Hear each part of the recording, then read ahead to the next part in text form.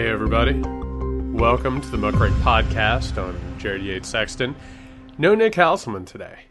He's taking the day off, out on vacation somewhere in beautiful, beautiful California, which is unfortunate because I think if Nick was here, I think he would get a real kick out of talking about the biggest story in the world, which is, of course, Will Smith slapping Chris Rock live on the Oscars and the resulting media firestorm that has developed around it. We have a lot more important things to talk about today, including Ginny Thomas getting caught wanting to overthrow the Democratic presidential election of 2020, a federal judge saying that Donald Trump probably committed felonies in trying to overturn that election, and, the fate of democracy and so much more. But I do want to talk about that incident real fast, not for the pop culture components of it. I think that is pretty thin gruel, to be honest with you, and also symptomatic of a lot of what's wrong with the United States of America and Western culture as it has created and proliferated around the world. But I think it's weirdly enough, a really instructive moment for something larger that we have to discuss. This is one of those moments where, as a college professor, you see something happen that maybe catches the attention of everybody for just a moment, and then you go in the classroom and you're like, you know what, let's break this down for just a quick little second. So if you'll allow me, I want to give you my take on all of this. For anybody who doesn't know, I can't imagine at this point that anybody has avoided this discourse, because this was a perfect pop culture moment for what this country has become.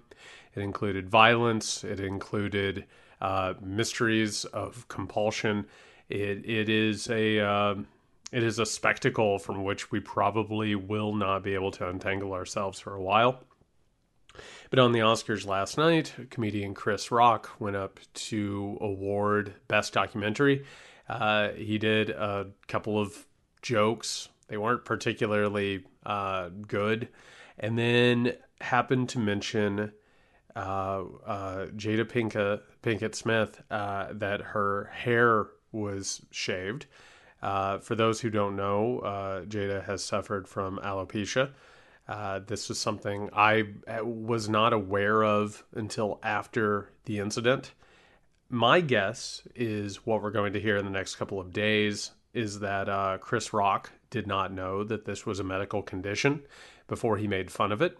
I will say he shouldn't have made fun of it. We shouldn't be making fun of people for their medical conditions. That is pretty repulsive behavior. Will Smith, of course, was caught on camera laughing at this joke. And then when the camera cut, something must have changed because he stormed up on stage and slapped Chris Rock in the face. After that, of course, Will Smith was awarded Best Actor for his role in King Richard. And it was a rambling, borderline incoherent speech. It was obvious that he wasn't well. He did his best to, I guess, try and explain himself. But it was obviously a speech given by a person who wasn't well. And I think that's something that we can sort of understand as this thing has played itself out. Now, I don't want to talk about the he said, she said, popular culture components of this. Again, find that very, very lame, to be honest with you.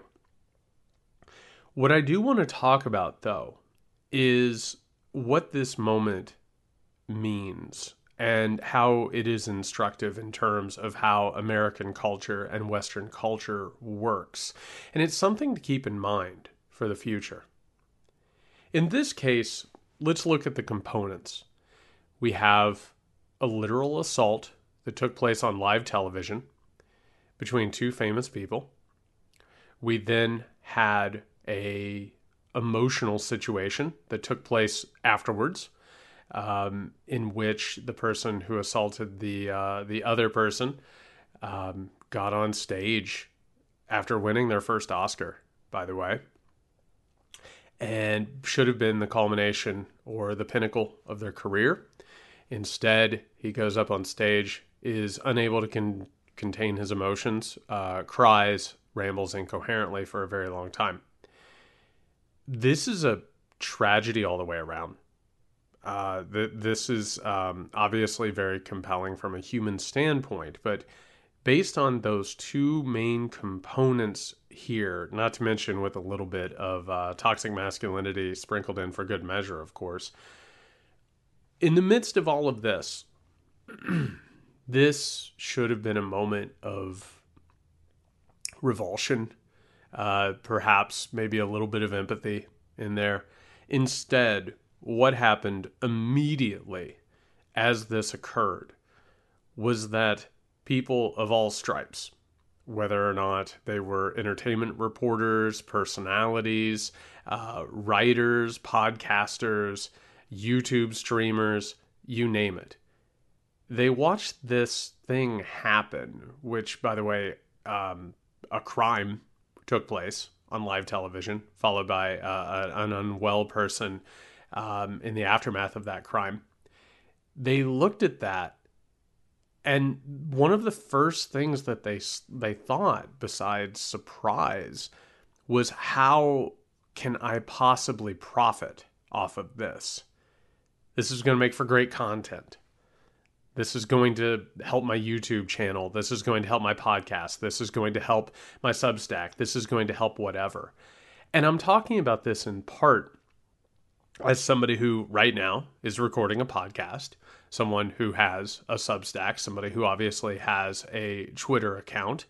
I want to talk about the motivations here and what capitalism and hypercapitalism and neoliberalism have done to us. There's a phrase that goes around quite a bit. It's homo economicus. It's the idea that we have been changed as a species because we have this artificial currency or artificial worth that compels us in ways that we oftentimes aren't even aware of. In this case, we have a front row seat, up close and personal, with what homo economicus means and what capitalism, neoliberalism, hypercapitalism, what they do to us. It drains the humanity from us. It makes us so focused on our own goals, on our own wealth, on our own careers, that it keeps us from recognizing human tragedy, human suffering. And I would even go so far, and I don't feel bad in saying this, that it's much like the war in Ukraine. We have a lot of cable networks, a lot of personalities, a lot of reporters, a lot of former military brass who have seen fit during this humanitarian crisis, this possibly species-defining moment that could lead, by the way, to our annihilation. It could lead to the actual extermination of the human species and life on Earth.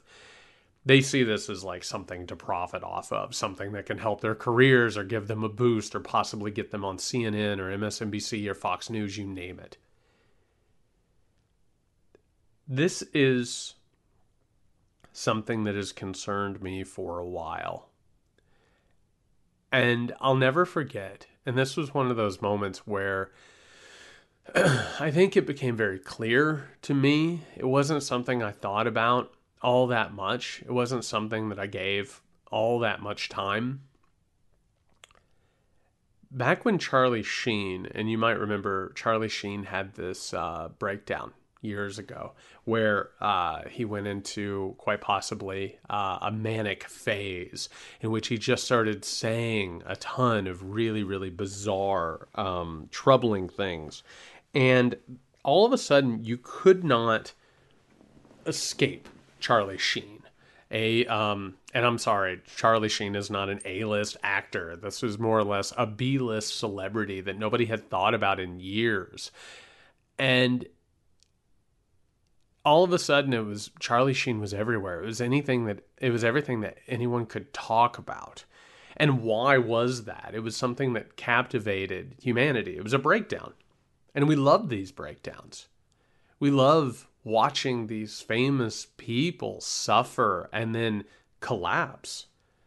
I mean, Britney Spears is a wonderful example of this. Somebody who had everything, somebody who captured the attention of the entire world, who suddenly suffered under mental unwellness and collapsed underneath it. And only now is she starting to gain back a semblance of control over her life. But she was sacrificed at the altar of Western obsession with celebrity and gossip and these spectacles. This isn't just tied to celebrities, though. This is also part of what got Donald Trump elected president of the United States of America. A 2-bit reality TV star, business failure, embarrassment buffoon. He was given billions, with a B, billions of dollars of free advertising space by all of the networks, all of the newspapers, all of the streaming channels, you name it. They gave Donald Trump billions of dollars worth of campaign promotion. And why? Because he was an embarrassment. Because he said crazy things. Because he was a scandal machine. They gave him billions of dollars. He may not be good for America, but he's good for CBS. It's really disturbing. And it's really awful. And I have to tell you, as I'm saying this, there is no way that things are going to get better unless we start addressing Homo economicus, unless we start addressing this craven, profit-seeking madness. This is one of the defining issues of our time. And this obviously is not as important as Donald Trump being elected president of the United States of America. But I think it is a really, really instructive moment. It's like one of those moments where the mask falls just a little bit and you get a peek behind it, just enough to start to understand what's going on. Just pay attention to the frenzy around this, how it plays out, what it does, because this is about profiting off of human misery and chaos and fear. That's what this is. And that's what we've become. And we should be better than this. We should be so much better than this. Now, speaking of people who should be better than what they are, I got to talk about Ginny Thomas. So, it has come out that Ginny Thomas, who is the wife of Supreme Court Justice Clarence Thomas, who is in her own right a conservative lawyer, an activist, a pundit, has been revealed to have traded multiple texts with Mark Meadows, Donald Trump's chief of staff, imploring him to try and steal the 2020 presidential election. These texts are something. I'll just say that. Here's one exchange. This came from November 10th, in which Ginny Thomas wrote to Mark Meadows, chief of staff of Donald Trump. Help this, and oh my God, the writing's so bad. Help this great president stand firm, Mark. You are the leader with him who is standing for America's constitutional governance at the precipice. The majority knows Biden and the left is attempting the greatest heist of our history. I mean, it's fundraising email boilerplate language. I mean, it's just absolutely absurd stuff. And you read it and it's so cringy because it's just so, it's such email forward nonsense. even the writing, and it brings back some of that trauma of all those Trump tweets with the weird capitalization and linguistics. I mean, it's so bad. And then Mark Meadows writes back, this is a fight of good versus evil, which, by the way, remember, we talk about this all the time in how you take something material. You take something like a political battle or a political debate or a political contest. And what do? In order to legitimize something that is cruel, exploitive, illegal, anti-democratic, you got to give it a religious sheen, right? Because that's what does it in your mind. If it's literally a fight of good versus evil, then you should do whatever you can, right, in order to win that battle. Meadows continues, evil always looks like the victor until the King of Kings triumphs. That's Jesus, in case you're keeping track at home. This, again, is a battle between Christianity and Satan. Do not grow weary in well-doing. The fight continues. I've staked my career on it. Well, at least my time in D.C. on it. And then Jenny Thomas replies, thank you, needed that. This plus this conversation with my best friend just now. I will try to keep holding on. America is worth it. An absolutely nonsensical exchange. But what people keep coming back around on, and I want to address the way that this story has been reported so far at first, just so we can all get on the same page, and then we'll get into the larger, more important story that's actually taking place here. This is the wife of a Supreme Court justice telling the chief of staff of a sitting president to do anything possible to overturn the rightfully won election of their rival, to overturn the will of the people and interfere in the democratic process. Now, do I think that Clarence Thomas should resign? Absolutely, I think Clarence Thomas should resign. I don't think Clarence Thomas should have ever sat on the Supreme Court in the first place. I think he should have... I think he should have dropped out of the process when the Anita Hill information came to the forefront. I don't think that he should have been confirmed, even if he didn't drop out. On the Supreme Court, he has been pretty much an ineffectual member who has voted with the conservatives every time. I believe he's only spoke out loud once or twice at this point. He's not engaged. He doesn't really contribute to anything besides rubber stamping anything that helps the Republican Party, corporations, and the wealthy. At this point, he should resign. He absolutely should. Not only is he compromised, he's always been compromised, and this behavior means he should resign. I totally think that. At the very least, anything that ever comes up regarding the Republican Party or elections again, he should recuse himself if he doesn't resign, but he's not ethical, and that's not going to happen. Is it important that this is the wife of a Supreme Court justice? Absolutely it is. It only further shows something that we've been documenting for a while now, which is that the Supreme Court is not some sort of a priest class. It is a political body. It always has been, and it just so happens that the corruption and the partisanship is on full display right now. It's not new, it just so happens to be at a level where people aren't going to be able to deny it anymore. So its legitimacy, gone. Everyone knows that this is a political body. That's kind of a non-story at this point. The Supreme Court was stolen by the Republican Party. We all know that. We all watched it. Everybody knows what this is. Everybody knows that this is a bought and sold situation with the wealthy and the powerful. The real story here is not the Clarence Thomas angle.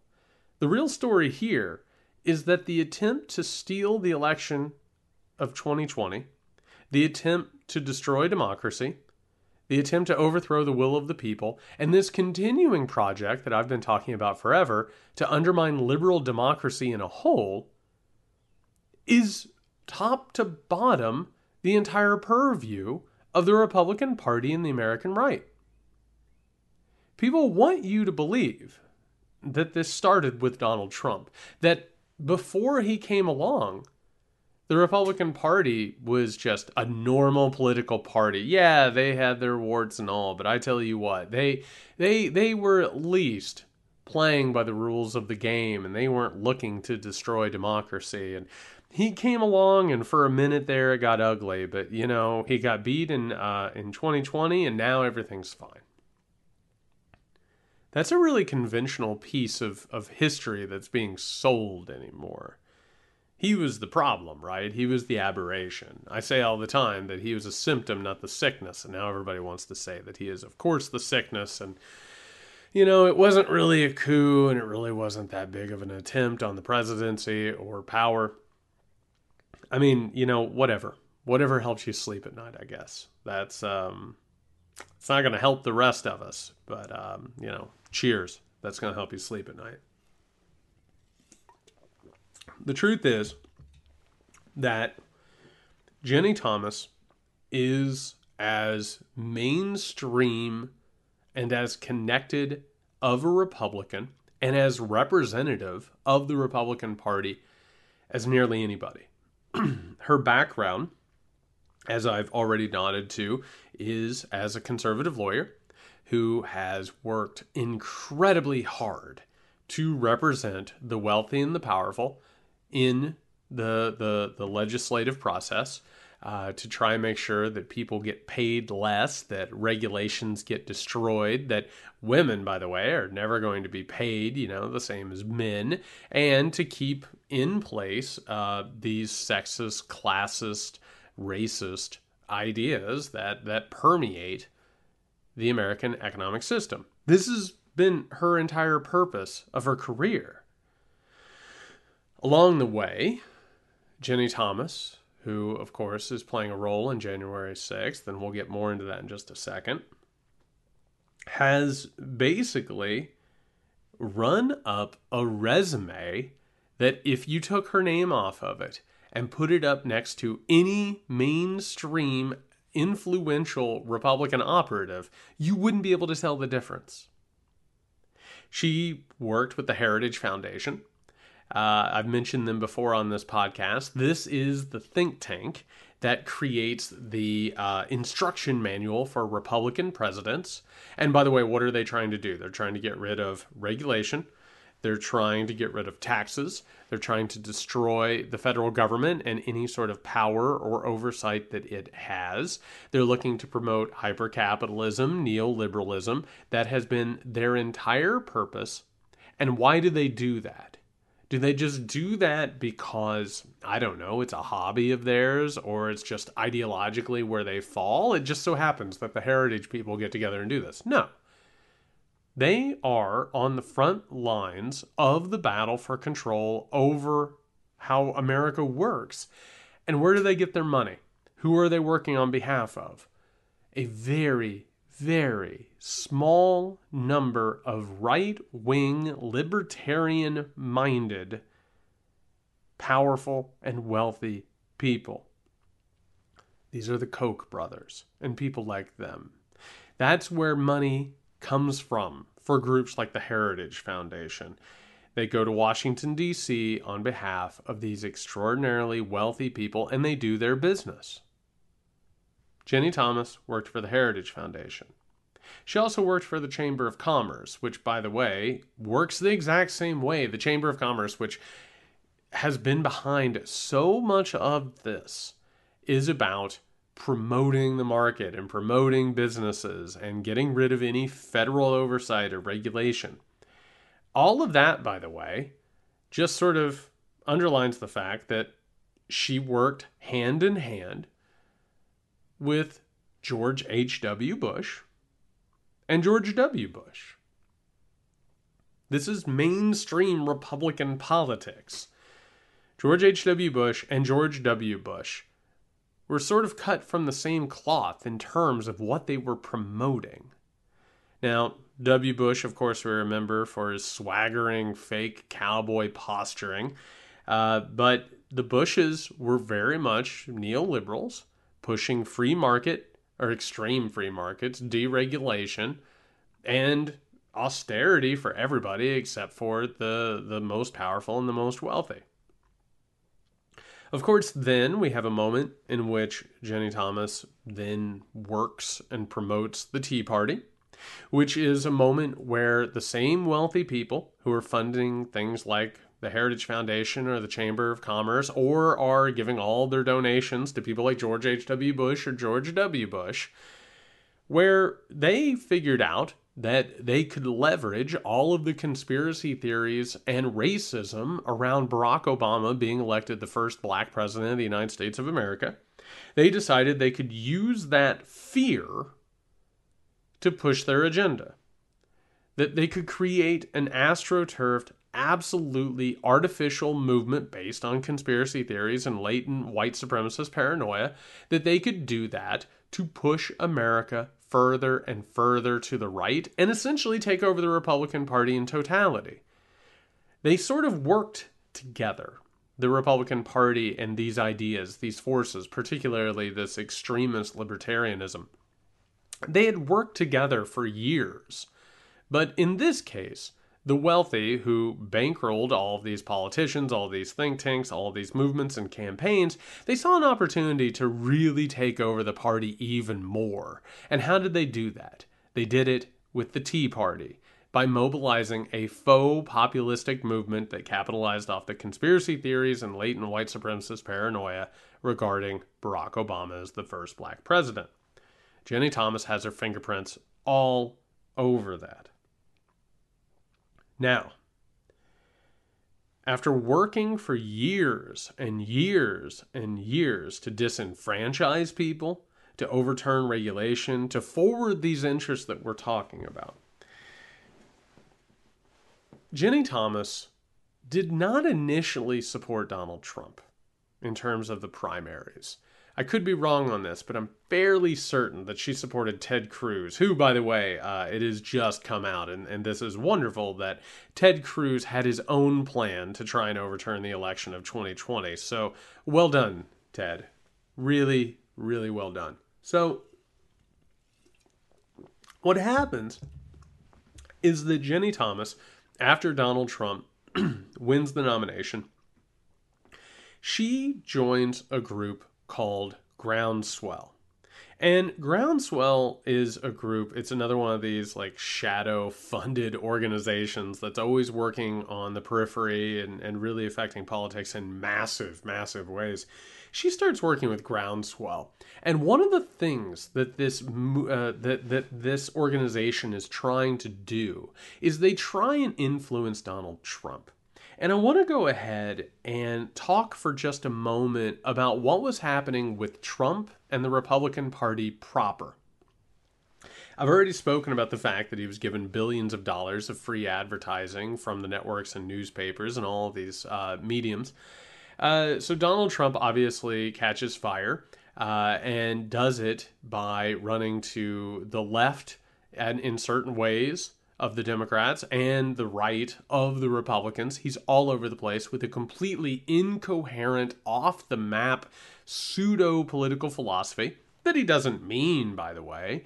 He can go around talking about making America great again, draining the swamp, building a wall, meanwhile telling people he's bringing back their factories or that they've been screwed by free trade deals.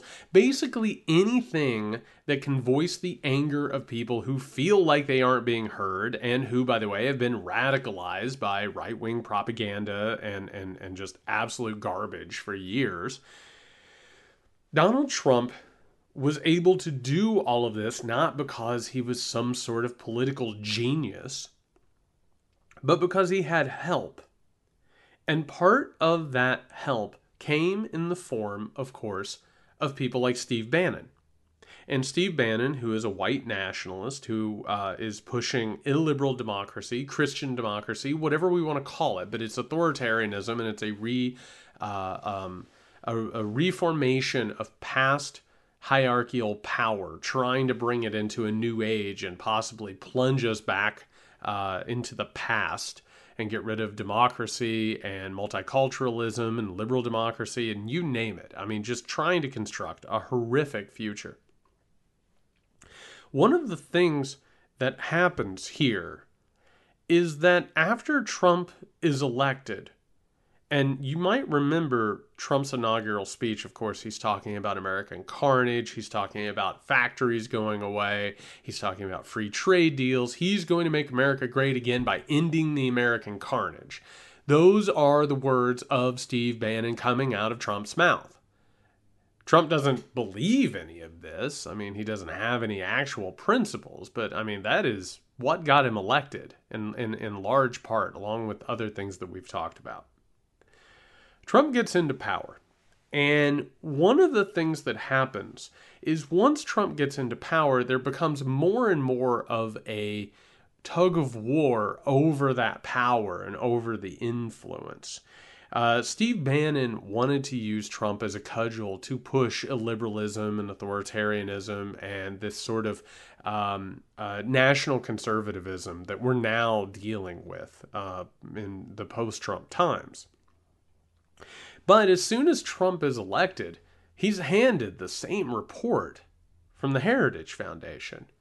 That same instruction manual on how you're supposed to be a Republican president. And how are you supposed to be a Republican president? Well, it's a pretty standard thing. You get rid of regulations. You cut taxes for the wealthy. You install austerity for the people. And you push hyper-capitalism, neoliberalism, this extreme idea of a free market society that is completely and utterly focused on helping the wealthy and the powerful. Well, guess what? That's what he does. He absolutely turns his back on this faux populist movement, which was a lot like the Tea Party, by the way, just another iteration of it, a new generation of it. He turns his back on those people, continues to tell them that he's there for them and he's going to do what they want him to do. Meanwhile, of course, he fires Bannon, not just because of what happened in Charlottesville with the alt-right and those white nationalists and extremists, but also because Steve Bannon was getting too much attention and he was also engaged in sort of a civil war with Jared Kushner, Trump's son-in-law. Bannon gets kicked to the side of the road like, a rotten tomato. And all of a sudden, that neoliberal, libertarian idea that people like Ginny Thomas are so fond of, that they're trying to push, that all of these people around Trump want, it kicks into high gear. And Trump just continues selling the same bullshit, saying he's going to make America great again, bring back factories, help the normal people, all of that, while meanwhile just basically just stomping on the gas pedal of the neoliberal project. And it just leads to more open corruption and human suffering. All of that takes place. Now, there's a thing that happens in all of this, and we need to understand this getting up to January 6th. Of 2021.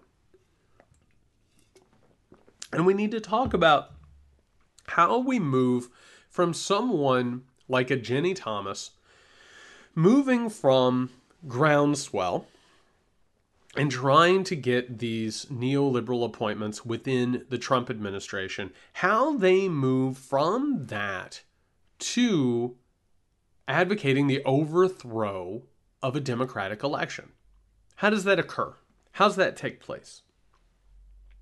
Well, give me a moment. I want to change speeds for a second. Put a pin in this. We're going to come right back to Ginny Thomas. We're going to come right back to Trump, January 6th, all of that.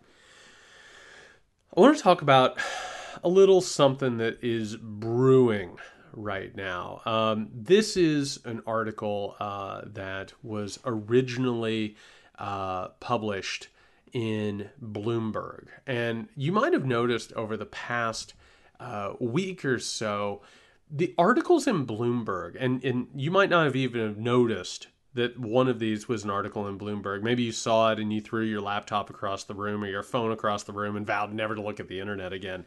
There's this one article a few days ago that was like, economic times are rough. Nobody said this was going to be fun, but maybe you should stop eating meat and, maybe you should pick up a third or a fourth job. You'll figure it out.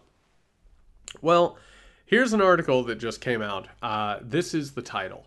a world that's more expensive is starting to destroy demand. And this is by David R. Baker, Allison Smith, and Sheila Tobin.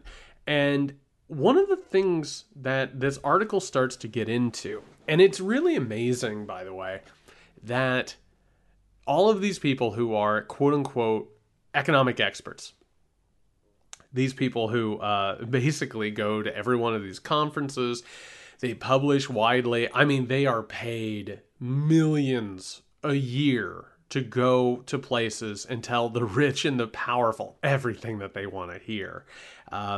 You've run across many of these people at some point. And what happens is they'll go around espousing the gospel of free markets, neoliberalism, austerity, hypercapitalism, all of that. And it's a religious truth, right? Because that's what this is, by the way. It's a religious faith. And they'll run around and they'll talk about how look at growth, look at the GDP, look at all this, all the indicators are there that this thing is working great, and we probably shouldn't raise anybody's wages because that would lead to inflation, or that might cause a problem in the system, and better yet, we should probably lower wages, get rid of regulation, and just give more money to the wealthy and the powerful because they're obviously the people who should have that money. Well, something funny about that. And if you've been listening to this podcast for long enough, you've heard me talk about this a few times. There is an inherent contradiction at the heart of capitalism. And this is one of the reasons why I've been able to make the predictions that I have about the way the economy is going, politics is going, culture is going, society is going, and that is because unfettered capitalism leads towards monopolization. It leads to hoarding of wealth and power and capital. As long as the wealthy and the powerful are allowed to control everything, what they're going to do is they're going to take more and more for themselves to the point where, I don't know, they're able to fund their own private space exploration programs, or they're able to try and end death as we know it, right? Buying private islands, maybe 5, 6, 7, 8 private islands. There's no end to this. What happens over time, though, is the inherent contradiction of capitalism starts to rear its ugly head. What happens is, as the wealthy get more and more powerful, they buy off more of government, and all of a sudden, there is a vast, vast chasm of inequality that starts to open up. And as that inequality takes place, inevitably, they buy more and more of government, and that chasm of inequality grows and grows and grows. And as they gain more power, they pay people less.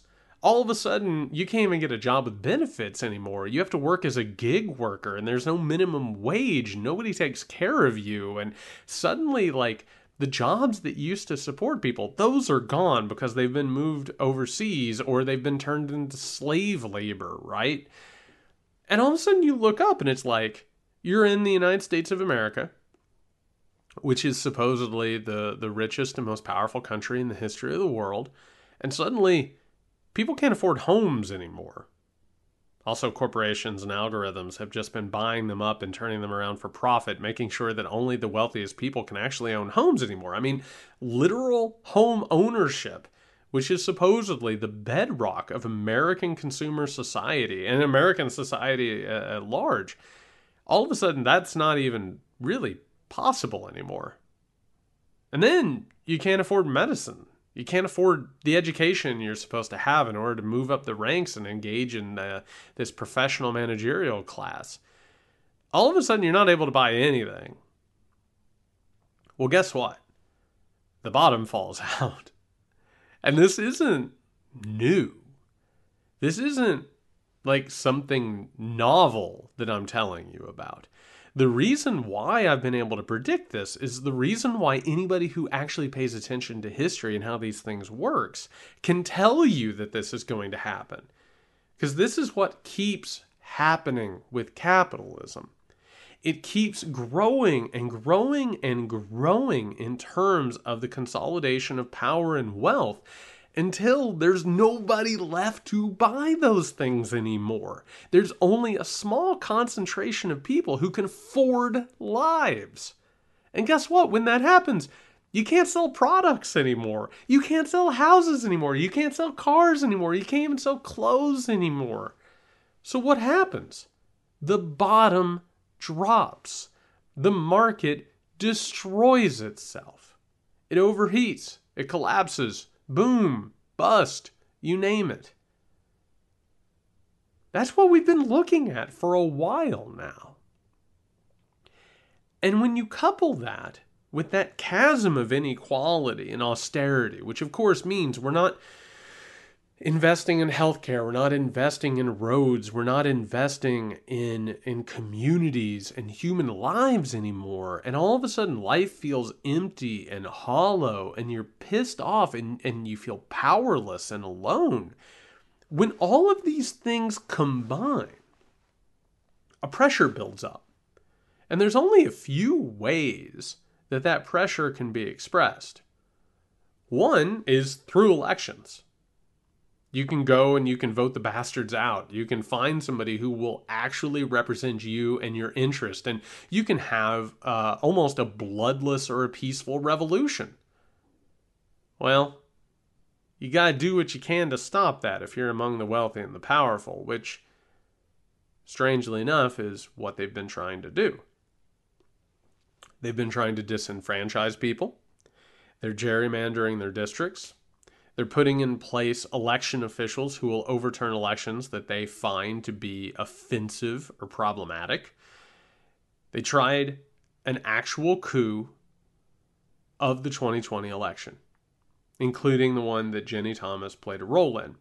Not only did she encourage Mark Meadows in that regard, it's now looking like there's a very real possibility that she helped fund the efforts, that she helped organize the efforts, which is one of the things that I've been talking about this whole time, which is that January 6th was not just a bunch of people who rushed in the Capitol simply because they watched too many YouTube videos.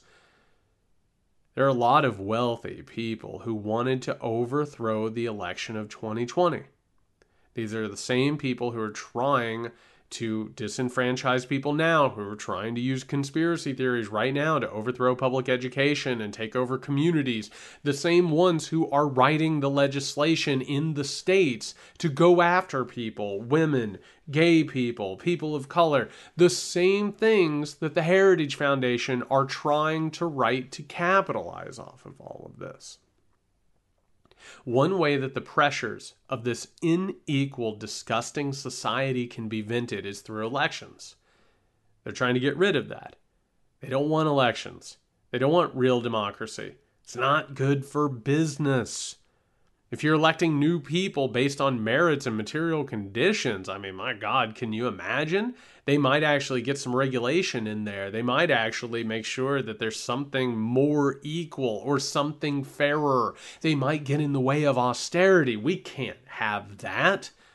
Absolutely. Use QAnon and the big lie and all of these white supremacist paranoid narratives. Use that. Have them storm the Capitol. And meanwhile, we'll get somebody like a John Eastman over here to figure out a quote-unquote wink, wink, nudge, nudge constitutional method to try and overthrow the system.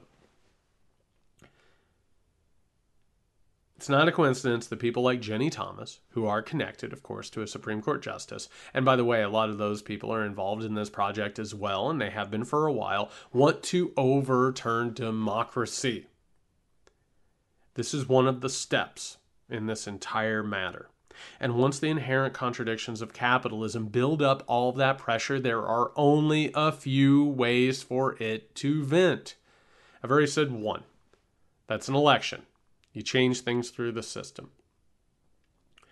The next possible method is through uprisings, through violence, through protest, through some sort of a movement to try and put things right. Well, guess what? When you face that and you start thinking about those things, the wealthy, the powerful, you know what they turn to? You know who they turn to? Fascist. They turn to fascist. and they turn to fascists who will recruit unhappy, disillusioned, directionless young men, particularly white young men. They prey upon their insecurities. They prey upon their fear. They prey upon their lack of direction. And like I keep saying, they hand them an armband. They hand them a uniform. They teach them how to march. They fill them up with a bunch of conspiracy theories and white supremacist rhetoric. And then they send them out to crack some skulls. This is the story that keeps getting told. Same thing with the election. If they figure out a way to rig elections and people start protesting that and getting angry about it, they'll figure out some fascists to throw at them. The convergence right now is in national conservatism. That's where the people who want to disenfranchise people of color and women and gay people are partnering with Christian dominionists. Some of them are the same. Some of them are just partnering with one another. And they are taking on a more and more fascistic approach that takes things like Trumpism and intellectualizes it and tries to give it some sort of a philosophical sheen. That's where all this is going. That's what's happening here. You have a moment of crisis. The system is starting to buckle under the inequality and under the exploitation and the cruelty. It will reach a point where the pressures have to be vented in some way, shape, or form. What we're watching in Ukraine with Russia, Vladimir Putin, is just another expression of all of this. We are in a new epoch. There are certain people who recognize that and other people who are in absolute denial about that. The pressures that have been building up, this supposed system that is concrete and unchallengeable and steady and permanent. They always tell you that, and then they look up after the bottom falls out and they say, who could have predicted this? Everybody. Everybody could have predicted it. If they simply paid attention, if they looked at what had happened, and if they looked at history, because this story just keeps playing out. I gotta tell you, it's a rerun. It just so happens that the particulars and the characters and the technology and the times, they change, but it's the same story over and over again. So I'm not shocked that Ginny Thomas played a big role in this. I read a thing today and I was like, she probably had a role in the Canadian trucker convoy. Color me shocked. Absolutely surprised, let me tell you. It's the exact same thing that I've been telling you for weeks. You have to peer behind the curtain, and what you start to notice is that it's the same individuals. It's the wealthy, it's the powerful who continue to try and protect their own interests. They're trying to stave off the repercussions and the consequences of their hoarding of wealth and power. It's what always happens because this system just continues to collapse and drown under all of this corruption. As the inequality grows, the frustration grows, people start to realize that all the old narratives, all the old myths, all the ideas of things like American exceptionalism and meritocracy, that those were lies to start with. They were fairy tales. And they were meant to make people believe in something that was never real so they wouldn't challenge the system or want anything else. And as long as they could buy a car, as long as they had their hot meals and their television sets and all of these luxuries, which are all just consumerist luxuries, and as long as they watched on the TV as the celebrities played their games, and they were the ones who soared to great heights and then, fell and just absolutely collapsed. These were the mythologies of the time. These were our, Greek mythological heroes. We got to watch them fly too close to the sun and then dive into the ocean. That used to be enough because back then that deal, that post-World War II deal that you could have the house, the car, you could have all the luxuries, and you could have a job, and maybe you didn't like the job, but as long as you went to the job, your kids had a better chance than you of climbing up that ladder because the meritocracy is real. As long as that was in place, it kept some of those pressures from building up to a dangerous degree. But the wealthy and the powerful can't help themselves. The inherent contradictions of capitalism, this interruption of supply and demand, it leads to this. Because the entire system says you can't have enough. Matter of fact, there's no such thing as enough. There's always somebody else that you have to compete with and outdo. And you have to keep striving and striving and striving until you are the last person on the face of the earth, or I don't know, out in the cosmos, as things are playing, as they're playing themselves out now, that you are the one who ends up with it all. Meanwhile, we're just over here in collateral damage. They can't help themselves. They have to keep pushing and pushing and pushing and rigging the system in their favor so that they can be the one who has all the money, all the resources, all of the power. That's how this game works. It was put into play to try and interrupt the sport of kings, because all of the kings were attempting to try and have the ultimate power over the world as they killed each other, or rather, they had their subjects kill each other in order to try and gain power for themselves. Capitalism was supposed to have been this expanding idea where all kinds of different people could have money and could have representation. It was meant by the mercantile class, by the liberal middle and upper, lower middle, all those bourgeois interests, that they would be able to have power and share it and have control over a system. Meanwhile, by the way, they kept out poor people, people of color, and women, and because they didn't know any better. They needed that white, male, bourgeois class to control everything. It was supposed to spread the power out, but because of the way that capitalism was designed, its inherent compulsions that you need to continue to grow and take everything that you can for yourself until there's only one, until you are king. It expanded itself out almost like a big bang, and now it's coming back crashing down in the center where there will be tremendous heat and tremendous pressure. It's no surprise that these people are doing what they're doing. It is depressingly predictable. And it's why we're living in the moment that we are. And I have to tell you, this is why it pisses me off every single day that people are in denial about this. Because anybody who pays attention to this and looks at it through clear eyes knows what this is. Clarence Thomas should resign. I mean, that's open and shut. He never should have been on the Supreme Court. He never should have been confirmed. He should have dropped out back when those Anita Hill details surfaced. Should have happened. Should have never been on the Supreme Court. The Republican Party should have never stolen the Supreme Court. There's so many other things that the Supreme Court never should have had or never should have done. But this is about more than Clarence Thomas. This is about more than the Supreme Court. And of course, they are looking at this through such a narrow lens because they don't want to deal with the fact that a very, very small group of rich and powerful people have been systematically destroying liberal democracy since there was a liberal democracy. It just so happens that we are reaching another crossroads, another epochal moment in this ongoing struggle.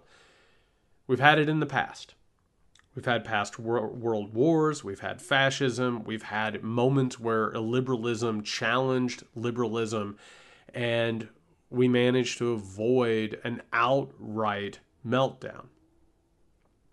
Well, here we go again. So what's happening again? This Ginny Thomas thing is just a small component in a much, much larger thing that people are absolutely losing the thread on because they never understood the thread in the first place, because it helps them not to examine it. They do not want to look at this system and see its inherent flaws that everybody knows. Even the original capitalists knew that this was a problem to a certain extent. Even Adam Smith, who wrote Wealth of Nations and more or less diagrammed this idea, constantly said it's a bad idea for monopolization and that small concentration of capitalism, which is why governments and powers need to restrict them and why unfettered capitalism isn't a good thing. It just so happens that as monopolization and as that hoarding of wealth and capital and resources started to take place, they started creating their own ideas about how capitalism should work. It's a religion. It defies any and all empirical evidence that everybody can see who actually pays attention to this stuff. They believe in it as a faith, despite all contradictory evidence. They believe in it as a faith. All right, everybody. So we're going to come back on Friday with the Weekender episode. A reminder, if you want access to that, go over to patreon.com/muckrakepodcast. We wouldn't be able to do this podcast without you. We wouldn't be able to have these conversations without you. That's what keeps us free from doing advertisements. Thank God we don't do advertisements. Thank God I don't have to sit here and talk to you about this incredibly serious stuff and then try and sell you a mattress. Whew. Thank God we don't have somebody breathing over our shoulder telling us editorially what we're supposed to talk about. Instead, we can have actual conversations about actual things. It means a lot to us. You mean a lot to us. Frustrating times, but this gives me hope. I hope it does you as well. Again, that's patreon.com/muckrakepodcast. Go become a subscriber. Go become a patron. We have a good community over at our Discord among our patrons, and we need that support. We need it desperately, and we need it all the time. All right, everybody. Till next time, hopefully Nick will find his way back to us in the near future. You can find him at Can You Hear Me SMH. You can find me at JY Sexton. Until then, everybody, stay safe.